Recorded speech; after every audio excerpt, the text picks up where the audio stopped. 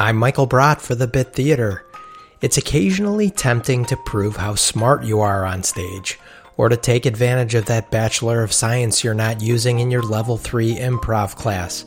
But just because you know how to speak a foreign language or diagram a sentence or sequence a DNA molecule doesn't mean you need to prove that you do on stage. Don't worry about spending brain energy on remembering how to conjugate a verb in Spanish when that energy could be better spent contributing creative ideas to your improv set. That's your improv tip for the day. Stay safe and stay healthy, and I will see you next time.